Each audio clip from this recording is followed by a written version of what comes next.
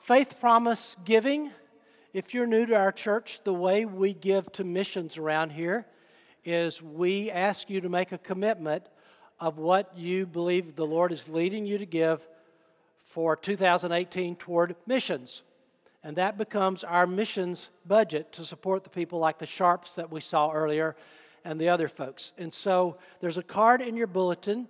And I stand where I said at the beginning, we have, when we started talking about this, that if this is your church and you're giving to support this church, and you should if this is your church, then a portion of your giving should be this faith promise that you believe God can provide you to give in 2018 toward our missions.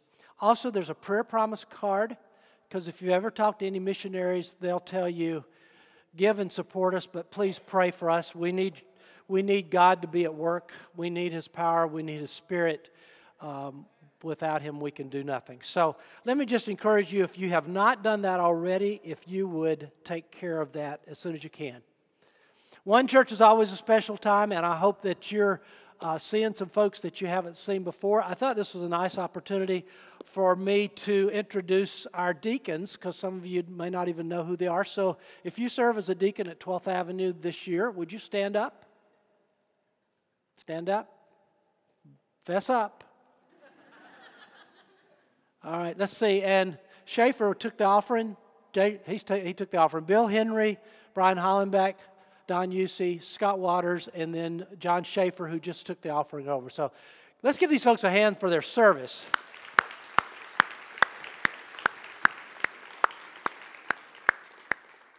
Just so you know, they meet monthly. They help give leadership to the church. We believe in a plurality of leaders here at 12th Avenue, and so these are great guys, and we depend on them, and they come through for us, and I appreciate that.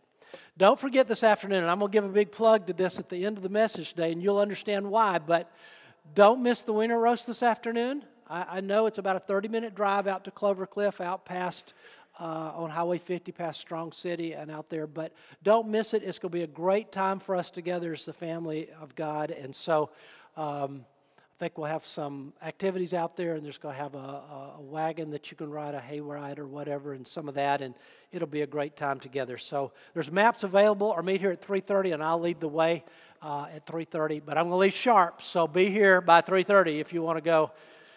All right, that's just... Yeah, that's right. That's it.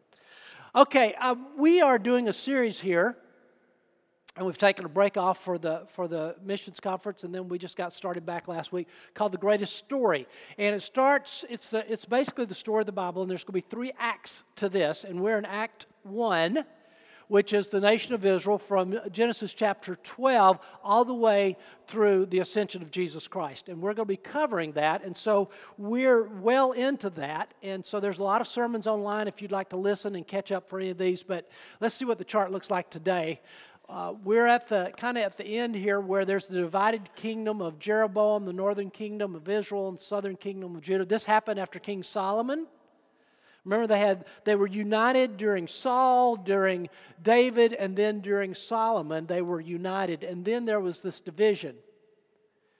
Then there was the captivity. In 722, the Assyrians conquered the north. 586 BC, the Babylonians conquered the south. Now let's go back to the slide before. Can we go back to the one before? Before, there you go. And so today what we're going to be talking about is after that crisis B where the Babylonians are down, and we're talking about during the time of Babylon and Persia and the small kingdom that you see there. That's kind of the period of time that we're going to cover today. So hopefully it'll make sense by the time we get through. If not, hang in there. We'll keep reviewing this, and it'll hopefully be something that makes sense to you. We're going to look today at Ezra, Nehemiah, and Esther. These are events that happened after this exile when they went off to Babylon. And appropriately they're called, if you pick up any literature, theological literature, they're called the post-exilic books, which just means they happened after the exile. It's an interesting time because the nation of Israel has reached its peak under Solomon, and now it's been divided, and now there's this kind of a reestablishment of a shadow of what it was before. And they're going to continue to be under the oppression of another nation. There were the Assyrians, there were the Babylonians, there was Persia, there'll be the Greeks, and then there'll be the Romans, and that takes us all the way up to the time of the New Testament, the time of Jesus. And so we'll be tracking with that. But we need to review, I think, just briefly how they ended up in this situation. How did they end up in this situation? Why did they get carried off into captivity? 2 Chronicles 13, 15 and 16. The Lord, the God of their ancestors, sent word to them through his messengers again and again because he had pity on his people and on his dwelling place. Now, this is the prophets. This is what we talked about last week. Remember the message of the prophets? The message of the prophet was simple. Repent and believe. Repent and believe. Repent and believe. And in some way, shape, or fashion, they said that over and over and over again. Go through the prophets. That's what you say. That's what it says. Had pity on his people and on his dwelling place. His temple was there. Jerusalem was there. That was his land.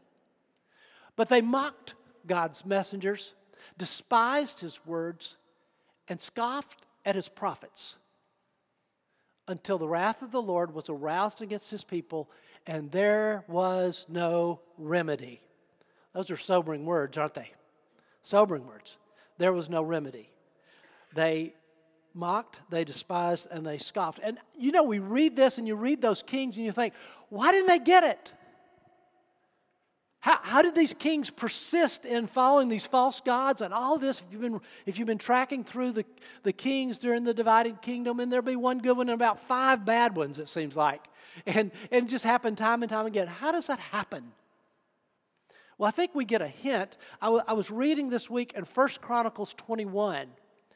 And if you remember back in your Bible history, some of you may remember this, when David was king, there was a time he decided to take a census of the people.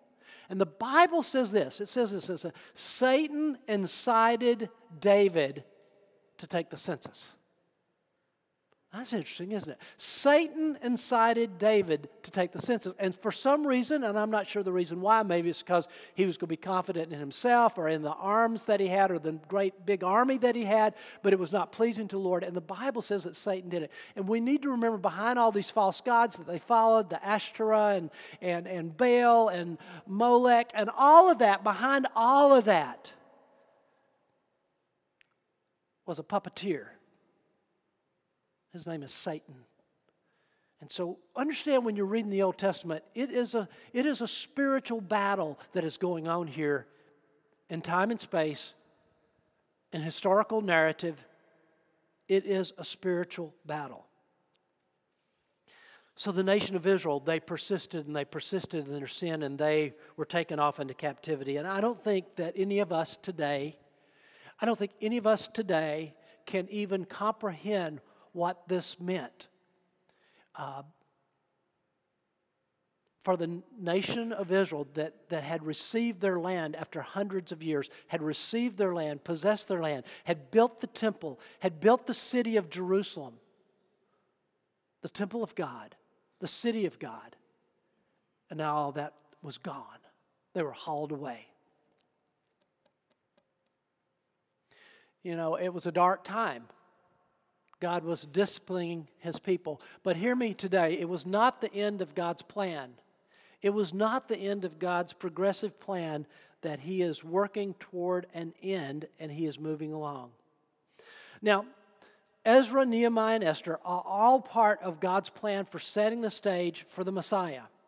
Ezra and Nehemiah are very much alike, and they're twin books. They both deal with Jerusalem, and Ezra is building the temple. Nehemiah is building the wall. Now, the way I remembered that when I had to remember all this stuff back in Bible college was E comes before N. Ezra comes before Nehemiah. T comes before W. Temple before the wall. So Ezra is the temple. Nehemiah is the wall. I don't know if it works for you. It worked for me back in Bible college. God is working openly in these two books to rebuild His nation. They've been off in captivity in Babylon for 70 years. What does this mean? This means that most of the people that went off in captivity have died. It's a new generation. Ezra chronicles two waves of a return to Jerusalem. Now, why are they returning to Jerusalem? Well, we had a hint in that verse that it was about His people, but also about His land.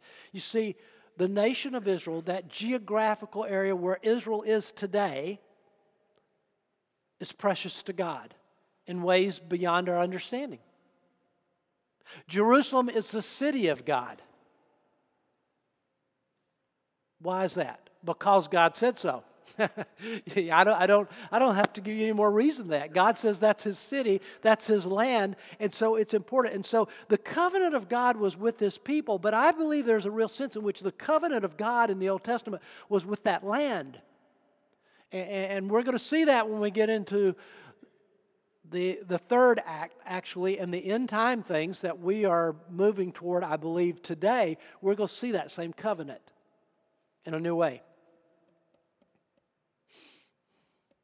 So, two returns in the book of Ezra. The first was under a fellow named Zerubbabel. In fact, we could have named the book Zerubbabel. Half the book is about Zerubbabel. He brought a group back, and back to the land. They went out by faith, and under his leadership, they came back. And you know what the first thing they did was? They built an altar. Before they started building the temple, they built the altar. Now, why was that? Well, because I don't know how to make sense of Israel as God's channel of redemption without a people of God, without a nation of God, without a temple of God, and without an altar where you can bring sacrifices. That was the system in that day. So before they built the temple, they built the altar. Then they built the temple.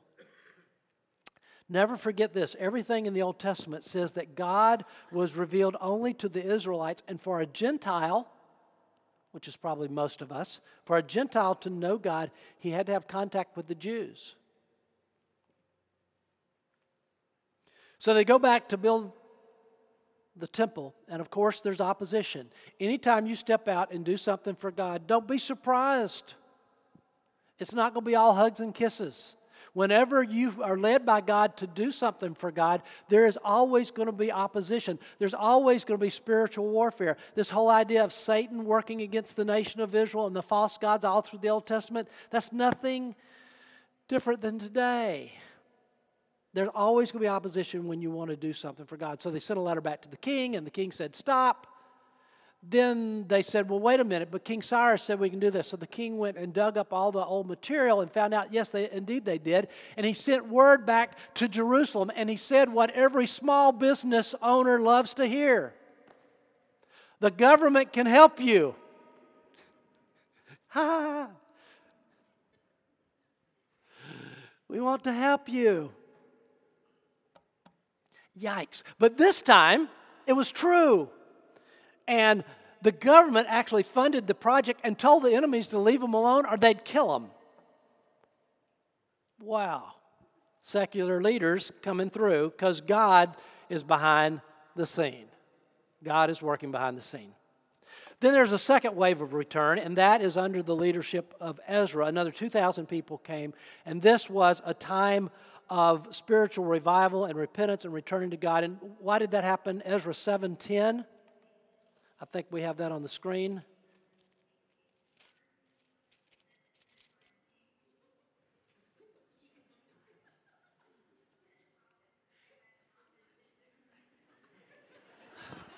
I'm sorry. I can't. Happens to all of us one time. One time.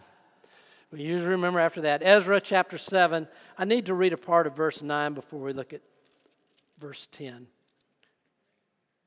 Ezra 7 verse 9 says, he had begun his journey from Babylon on the first day of the first month, and he arrived in Jerusalem on the first day of the fifth month, for the gracious hand of his God was on him. In other words, it took him 4 months to get there. It was 900 miles from Babylon back to Jerusalem. 900 miles, probably by foot, 4 months. Then, verse 10. For Ezra had devoted himself to the study and observance of the law of the Lord and to teaching its decrees and laws in Israel. Now, let's look at the book of Ezra. I have a drawing here. This came from the Amazing Collection that some of our ladies did. And I was looking through there and I thought this said it well. First 6 chapters, the return of Zerubbabel. 7 through 10 is the return of Ezra. Ezra was rebuilding the temple. Ezra 7 through 10. Nehemiah, I should say, Zerubbabel was rebuilding the temple. Ezra was rebuilding the people. Under Zerubbabel, the emphasis was the house of God. Ezra, it was the word of God. And then there's the timetables. And Esther happens in between.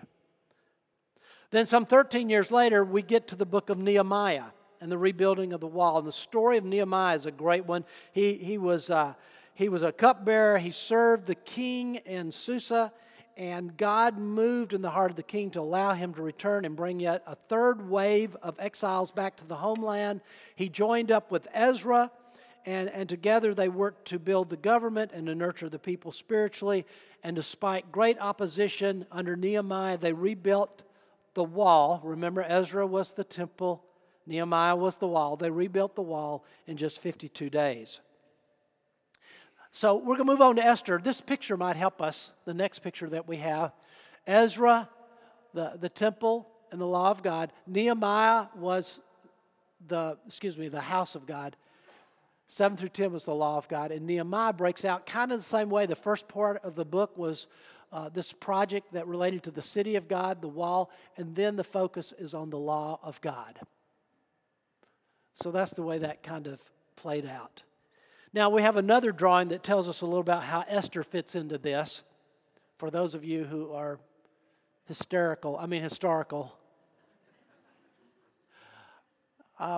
During Babylon's reign, that was Daniel's time, if the book was when that was going on during the captivity, the 7 years. And then you see that arrow going down, and that's the people coming back out of captivity to the land under Ezra and Nehemiah. Meanwhile, back in Persia, the book of Esther takes place.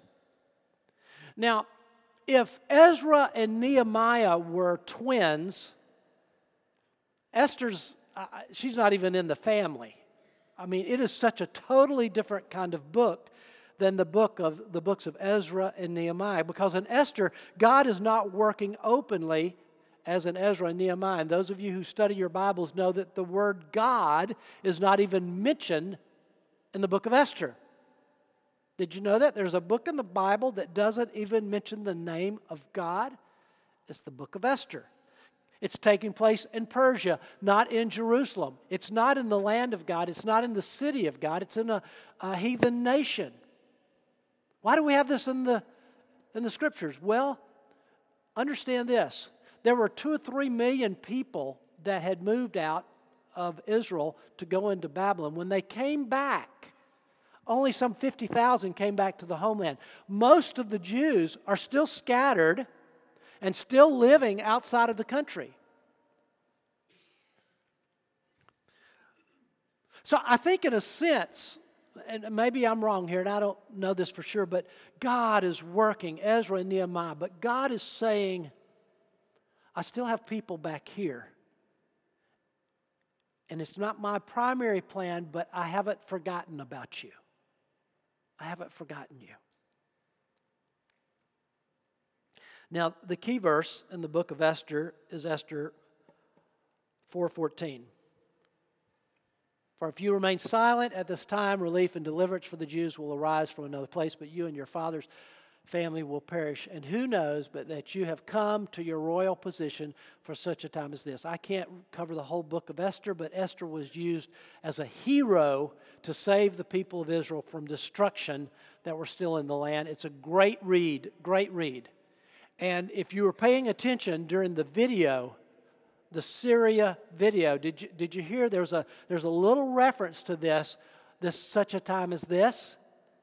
They made a little reference that maybe God has left us here in Syria instead of us running away, for us to stay in this land, in a hard place, in a hard time, because God intends for us to be here for such a time as this. Now, boy, there's a great application there. Because I'm talking to some people today, and you're in a situation at your workplace, at school, with your family, in a relationship somewhere, and you're like, you're going through a health issue, you're going through a job issue, you're going through a financial issue, you're going through something, and you're like, how's this going to turn out? How's this going to turn out? And maybe God in heaven is saying, He's looking down at you or me, and He's saying, I've got you right where I want you to be. You're there for such a time as this. This is your place to shine. And that was Esther's place to shine. That's why it's in the Bible. That's why she's the hero that she was. Because she risked, if you know the story, she risked her life to go before the king.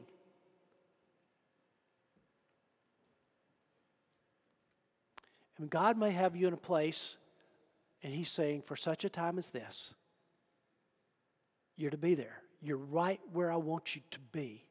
Because you're saying to yourself, I don't want to be here. Have you ever had that feeling? How in the world did I end up in this mess? Have you ever had that feeling before? I have. How did I end up here?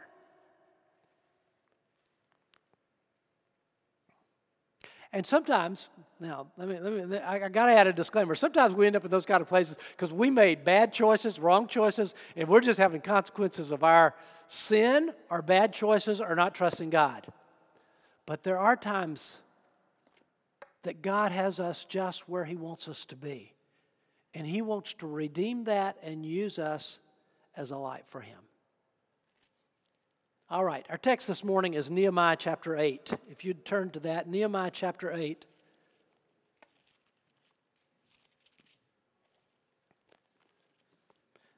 Nehemiah chapter 8, verses 1 through 12. When the 7th month came and the Israelites had settled in their towns, all the people assembled as one man in the square before the water gate. They told Ezra the scribe to bring out the book of the law of Moses, which the Lord had commanded for Israel. So on the first day of the 7th month, Ezra the priest brought the law before the assembly, which was made up of men and women, all who were able to understand. He read it aloud from daybreak till noon as he faced the square before the water gate in the presence of the men, women, and others who could understand. And all the people listened attentively to the book of the law. Ezra the scribe stood on a high wooden platform built for the occasion. Beside him on his right stood, and I'm not going to massacre all those names. Verse 5, Ezra opened the book. All the people could see him because he was standing above them. And as he opened it, the people all stood up. Ezra praised the Lord, the great God, and all the people lifted their hands and responded, Amen, Amen. Then they bowed down and worshiped the Lord with their faces to the ground. The Levites, there's another list of hard names, instructed the people in the law while the people were standing there. They read from the book of the law of God, making it clear and giving the meaning so that the people could understand what was being read. Then Nehemiah the governor, Ezra the priest and scribe, and the Levites who were instructing the people said to them all, This day is sacred to the Lord your God. Do not mourn or weep. For the people had been weeping as they listened to the words of the law. Nehemiah said, Go and enjoy choice food and sweet drinks, and send some of those who have nothing. Send to those who have nothing prepared. This day is sacred to the Lord. Do not grieve, for the joy of the Lord is your strength.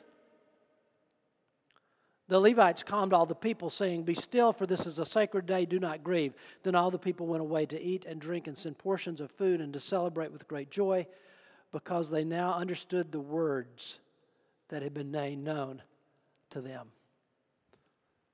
May God bless the reading of His own holy, inspired word. I love this passage. Love this passage. Can you imagine? All the people got together, and from daybreak till noon, for about 5 hours, they stood while the Word of God was read to them and explained to them. And when they heard the Word of God, their hearts were open, and they wept for their sin and their disobedience. Now, understand what happened. They read, and then they had the priests, the Levites, and they explained it to them. And it kind of reminds me that we have the Word of God today. We have the Holy Spirit to live within us. But God has also given to the body of Christ, He has given teachers to the body of Christ to teach the Word of God. And that all works together. But what really made this passage sing is two things. Don't miss this. This is what's going on here. Number one is the Word of God was central. You see, it wasn't men's ideas that made the difference. It's the Word of God.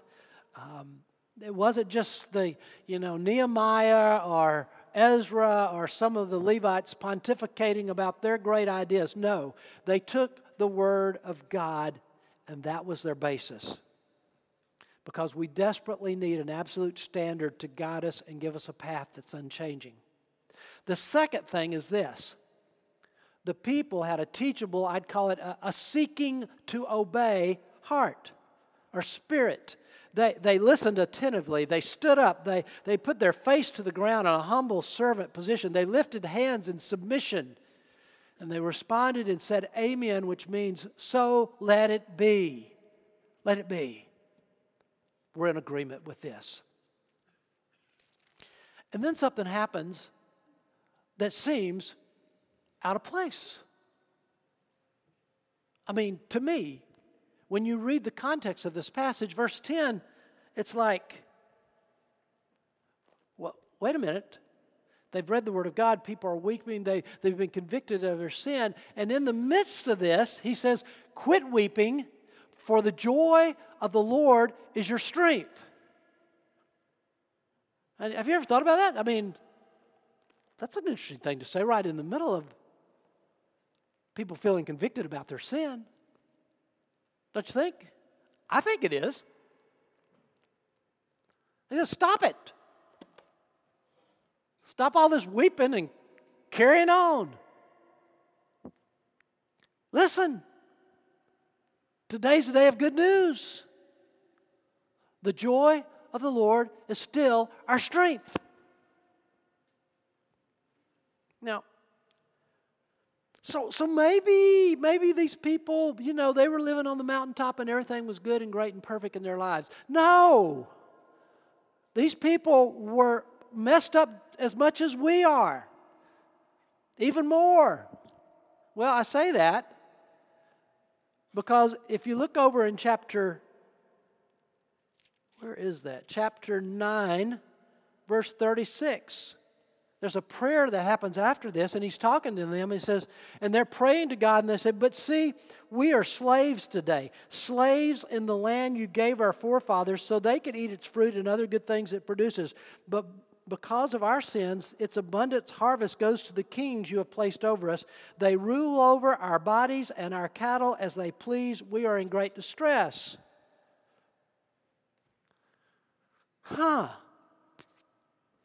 So when God says to them, the joy of the Lord is strength, He's not saying this to people that are living on the mountaintop. They've just got the promotion. They've got a $50,000 a year raise. That they're living in the house of their dreams. They've married the woman of their dreams. They have perfect kids who never do anything wrong. Like yours.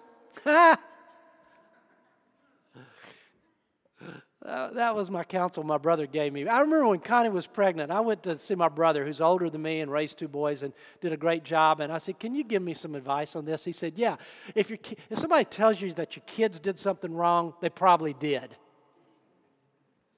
Most people aren't out to get your kids and they're not going to take the risk to narc on them, unless they really did do something wrong. In other words, he was saying to me, your kids are just like everybody else's kids.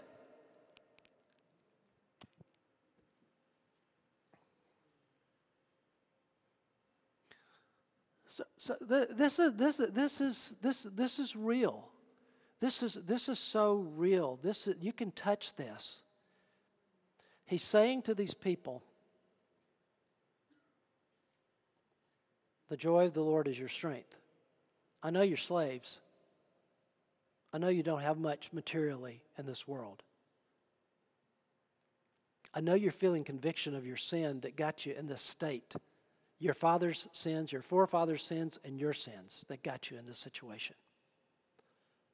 But he says the joy of the Lord is your strength. And sometimes it helps us to process, to say, emphasize different things in the words. He's saying the joy of the Lord is your strength. He's saying here, I know you're convicted of your sin. Don't focus on that. Don't stay there. The joy should be your strength. He's saying, don't walk around with a sad face all the time. Don't live under judgment. Because at the root of this is the idea of, do we think God is a God of joy? Do you think God has joy in His heart? Do you think God is happy? Have you thought about that? Do you think God is happy? I think He is. I think God is joyful. I think God is happy. And then let's emphasize another word. The joy of the Lord is your strength. In other words, I think He's saying this, it's your strength. He's saying, I know where you are, but your strength. And I think He's saying to us today, believer in Christ, your strength, right where you are. You say, Pastor, you don't know what I'm up against. I know you're up against hard stuff. Because I know enough about life to know that. He's your strength. The joy of the Lord is your strength. Let's emphasize strength. It's what's going to sustain you. It's that God knows what's going to happen, and He's going to be there for us, and He is going to be your strength. But perhaps we should emphasize of the Lord. The joy of the Lord is your strength. Which makes me think about, what are the limits to His strengths? There are no limits. Is He big enough? In Philip Yancey's book, Disappointed with God, he tells a story of talking to a lady who had a terminal disease, and she said she was really encouraged at church that week. The pastor had quoted William Barclay, who said this in church. He said, she was encouraged in church because he read this quote, and the quote goes like this: endurance is not just the ability to bear a hard thing,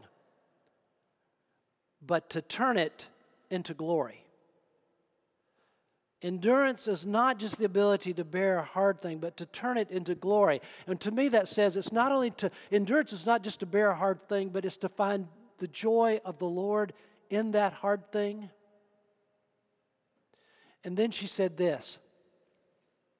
She said, my pastor must have had a hard week, because after he said that, he pounded the pulpit and turned around and wept.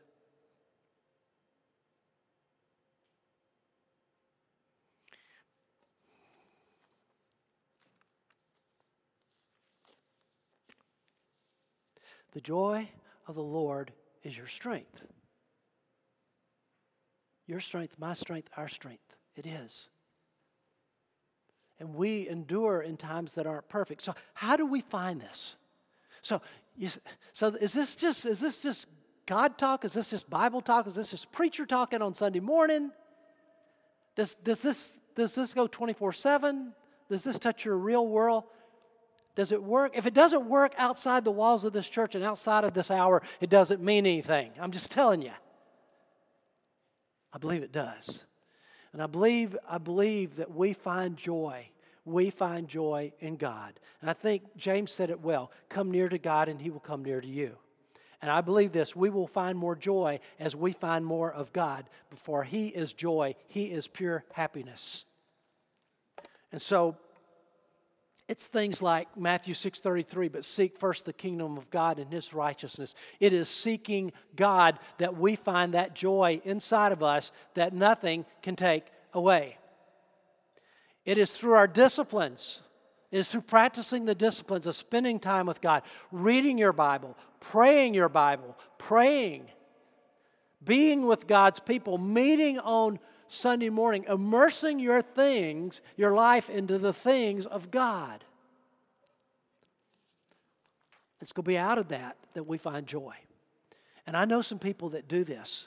And let me just tell you, they're not theological professors and they're not even ministers. They're just regular people. And I see the joy of the Lord, and it oozes out of you because some of them are in this congregation.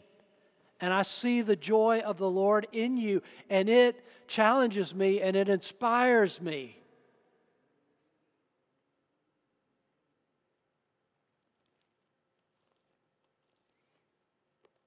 You know, I guess the last 10%, just to wrap this up, is I think he said the joy of the Lord is your strength. And what I wish he'd have said is you've got to work at this.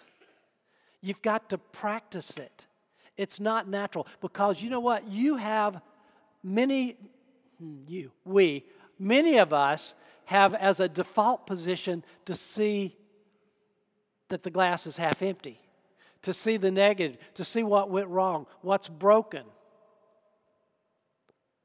Which football team won yesterday? Or didn't win? Our baseball team. We tend to see it half empty. We need to recalibrate ourselves, and we need to reset our default position to where is the joy of the Lord in this? Where is God at work in this? How is God using even this hard thing, difficult thing? Where is God? Because, hear me, if you're a child of God, nothing touches you that hasn't passed through the hands of your Heavenly Father. So the joy of the Lord is not some hypothetical idea that a group of holy people sitting up on a mountain just thinking about God can attain. It has to work in your real life and my real life every day. And that's what Nehemiah told him. He said, practice the joy of the Lord. And he says, this is how you practice it. He says, go out to Clover Cliff on Sunday afternoon and have a feast. And have a feast with your brothers and sisters and eat choice hot dogs. The passage just ended there today. I'm sorry. I couldn't help it's there. But why don't you come this afternoon and why don't you practice joy? And celebrate the Lord. And practice. How do you practice joy? Well, you bring a smile and you talk about what's good in your life and you bring positive thoughts and you ask about other people's condition and you have kind words and helpful actions. And you always ask, where's God in this? Where is God in this? What is God up to in this? Because He's always in it all. He's in the bitter and He's in the sweet of all of it. The joy of the Lord is our strength. The joy of the Lord is our strength. The joy of the Lord is our strength. So, maybe that ought to be our mantra this afternoon when we greet one another. The joy of the Lord is our strength.